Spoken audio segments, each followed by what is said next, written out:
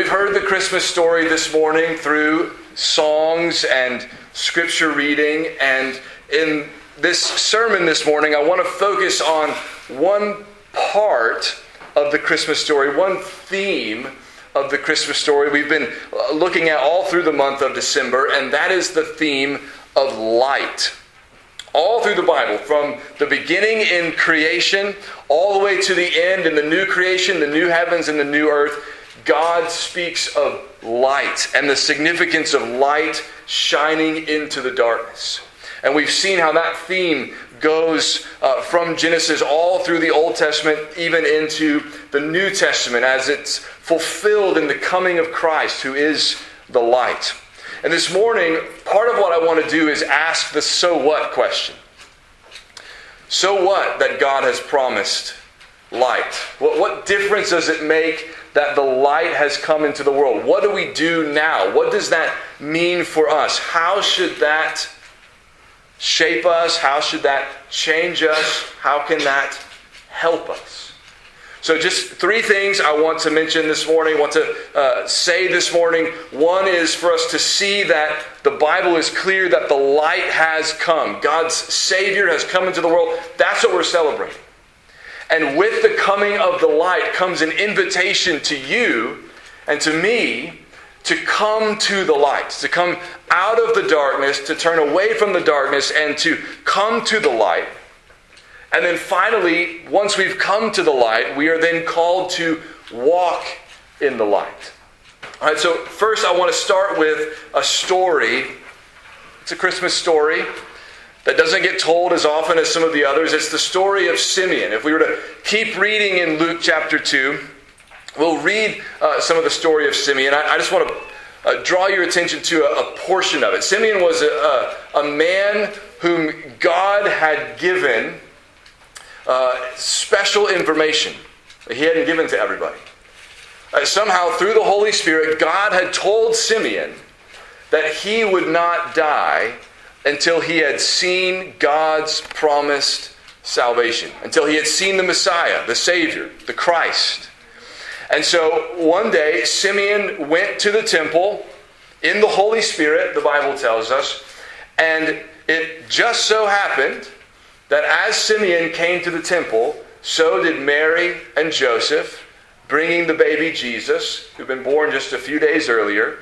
And they were coming to the temple to offer the sacrifices that were required whenever a firstborn son came into the world. There were special sacrifices the law required to be offered at that time. So that's why Mary and Joseph came to the temple, and Simeon came to the temple, and when he saw the baby Jesus, he knew this was the one that God had promised. This was the child that we had been waiting for, not just for hundreds of years, but for thousands of years. God had been promising that a child would be born into the world who would crush our enemy, who would bring us salvation, who would free us from oppression, who would forgive us of our sins. And Simeon saw the child Jesus, and verse 28 of Luke 2 says, he took him up in his arms and blessed God and said, Lord, now you are letting your servant depart in peace according to your word. For my eyes have seen your salvation, that you have prepared in the presence of all peoples a light for revelation to the Gentiles and for glory to your people Israel. So when Simeon took up that baby, here's what he saw. He saw salvation. He saw light. He saw glory. He saw hope. Why did he say, my eyes have seen your salvation, a light for revelation to the Gentiles? Because God had promised to send a child into the world, not only for his own people, not only for the nation of Israel that he had set apart as his own, but he had promised salvation for all people. That's what the angels said, right? When they spoke to the shepherds, I bring you good news of great joy that will be not just for some people, but for all the people, for everyone. And so Simeon says, I've seen your salvation that you've prepared in the presence of all people. And this salvation, this child who's come to save, is a light for revelation to the Gentiles. He's going to come to the Gentiles who've been living in the dark, the nations who've had no hope. They don't know God. They don't have fellowship with God. They have no relationship with God. But now that this child has come, God is shining the light into their darkness that they might have revealed to them who God is. And not just who He is, but what kind of God He is. Everything Jesus did in His life and in His ministry was a revelation to us of what God is like. Sometimes in our minds we think, that Jesus is kind and merciful and God is harsh and strict. But that's not what the Bible says. The Bible says that Jesus came to show us God the Father. He's God the Son, perfectly in God's image, and everything He does is what God does. And so every time Jesus showed compassion for someone who was hurting, someone who was sick, someone who was oppressed, someone who was grieving, He was revealing to us the heart of God. When Jesus laid down His own life in love on the cross, which is the reason why He was born in the first place, when He laid down His life on the cross, He was revealing to the world, this is how God loves sinners. Though His creatures, He made us, though we have rebelled against Him, though we have turned against Him, though we have often even shaken our fist at Him, He loved us. He sent His Son for us, His Son who laid down His life for us in love. When Simeon saw that child, he saw the light God had sent into the world to show the world who He is. Show the world His grace, His mercy. Show the world His salvation. That's why Jesus Himself would later say, I am the light of the world. In John 8:12. I am the light of the world, Jesus said. Whoever follows me will not walk in darkness, but will have the light of life. Later in John 12, He said, I have come into the world as light, so that whoever believes in me may not remain in darkness. There's darkness that's more than just physical. Right? There's darkness that's spiritual too. There's darkness that can live in our hearts. Right? And Jesus says, I don't want you to be in the darkness. That's why I came. I want you to have light. I want you to have life. I want you to have joy. I want you to have peace. I want you to have freedom and forgiveness. That's why I'm here. That's why I've come. I've come as the light of the world. I've come to bring salvation. And so the Bible says what we need to do is come to the light, to turn away from the darkness of sin and rebellion against God and to come to Jesus. Right, so for example, when Paul, the apostle, was sent out to go preach about Jesus to all the nations, here's what God told him He was sending him to do. He said, I'm sending you to open their eyes so that they may turn from darkness to light and from the power of Satan to God, that they may receive forgiveness of sins and a place among those who are sanctified by faith in me. In other words, he said, Paul, I'm sending you out, and this is true of every other missionary that's ever been sent out. I'm sending you out to tell people that the light has come into the world so that they won't walk in darkness anymore. They won't embrace the darkness anymore, that they'll turn from the darkness to the light so that they'll have forgiveness of sins, so that they'll be reconciled to me, so they'll no longer be living as my enemies, but they'll become my friends, even my children, my sons and daughters. Now, not everybody comes to the light. Right? In fact, you may have heard one of the children was talking about how there's some people that don't come to Jesus. Even when they hear about him, they don't want to. Why is that? Well, John puts it this way in John 3, beginning of verse 19. He says, "This is the judgment. The light has come into the world." That's Jesus, right? The light has come into the world, and people loved the darkness rather than the light because their works were evil.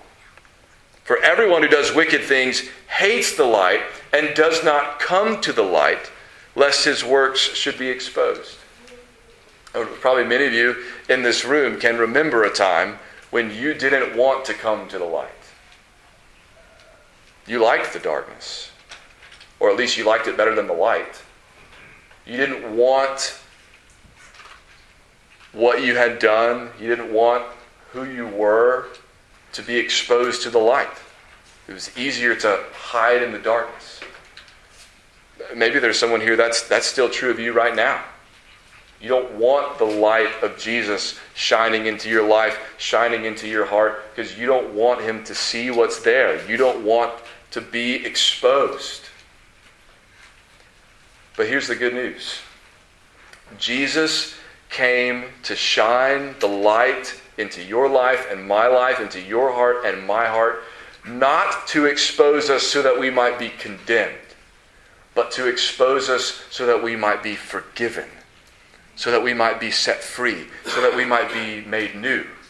Right? Everybody knows John 3:16, right? "For God so loved the world that he gave his only begotten Son, that whosoever believes in him should not perish, but have everlasting life." But we don't often remember what comes just a couple lines after that in John 3, or the next line after that in John 3:17, where God says that he did not send his Son into the world to condemn the world, but in order that the world might be saved through him. In other words, you don't have to fear the light. You don't have to be afraid of the light shining into your heart and exposing the darkness that's in it, the dark deeds that are in it. Because, again, God doesn't expose that in order to condemn you. He shines his light on you in order to forgive you, in order to set you free, in order to make you new.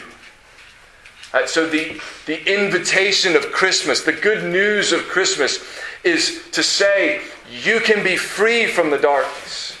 You can have your sins forgiven. You can have God's light in your life. You can be set free. You can experience God's salvation.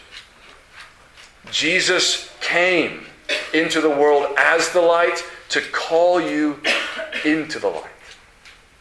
And once you come to the light, and all that means is you just say, "Jesus, I don't want to walk in the darkness anymore. I want to walk in the light. I want to belong to you. I trust you. Save me, help me, make me new." That's all it takes. You don't have to make yourself light. You can't do that. You can't bring yourself out of the darkness and sort of clean yourself up first and say, "Okay, now, Jesus, I'm ready for you to turn on the light." No, you admit, "I'm in the darkness, and I've done some dark things. Would you shine your light on me and make me new?" That's why Jesus came. And then, once you've come to the light, then what? What happens next? What happens now? Well, first, you need to know that once you've come to the light, once you've come to Jesus, you are now a new person.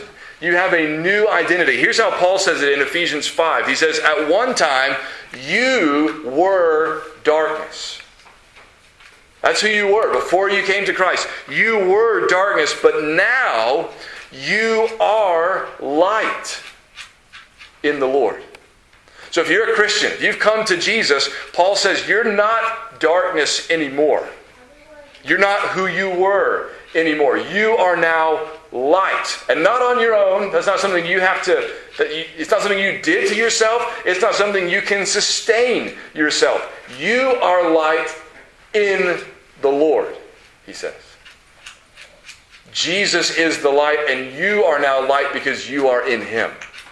Not because of who you are, but because of who he is. So here's what we should do, Paul says. Since we are now light in the Lord, he says, walk as children of light. For the fruit of light is found in all that is good and right and true. And try to discern what is pleasing to the Lord.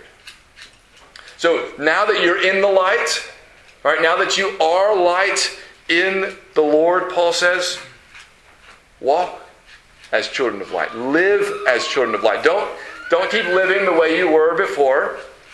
Right? Live as the new creation that you are. Live as someone who belongs to the light and not to the darkness. Right? Don't have anything to do with the unfruitful works of darkness, he'll say a little bit later. But instead, walk as children of light. And he says, the fruit of light is found in all that is good and right and true. So that's what you give yourself to. To what is good. To what is right. To what is true. And he says, try to discern what is pleasing to the Lord. I love that he says, try. Right? This is not always as easy as some people make it sound. Right? Try to discern what is pleasing to the Lord. We face 1,000 decisions every day, it seems like, right? And it's not always crystal clear what the right thing to do is. So try, Paul says. Try to discern what is pleasing to the Lord. Read the Bible, pray, ask God for wisdom, seek good counsel, listen to good Bible teaching, have good truth, right, coming into your life, and then try. Try to do what you think God would have you to do in that situation. Try to figure out what is pleasing to the Lord and live that way. Walk that way. So, the lights that we see all around us at Christmas time, and I don't know about you, I love Christmas lights. I don't always love putting them up, but I love it once they're up, right? Love Christmas lights. And part of why I think we love Christmas lights, right, is because they remind us of Christ. They remind us of hope. There's something peaceful and beautiful and joyful, even about a little light shining in the darkness. And every single one of those little lights reminds us that Jesus is the light, that we've been invited to come to the light. We don't have to stay in the darkness. And that we can walk with him in the light. And that his light will never leave us, no matter how dark it gets around us. Let's pray.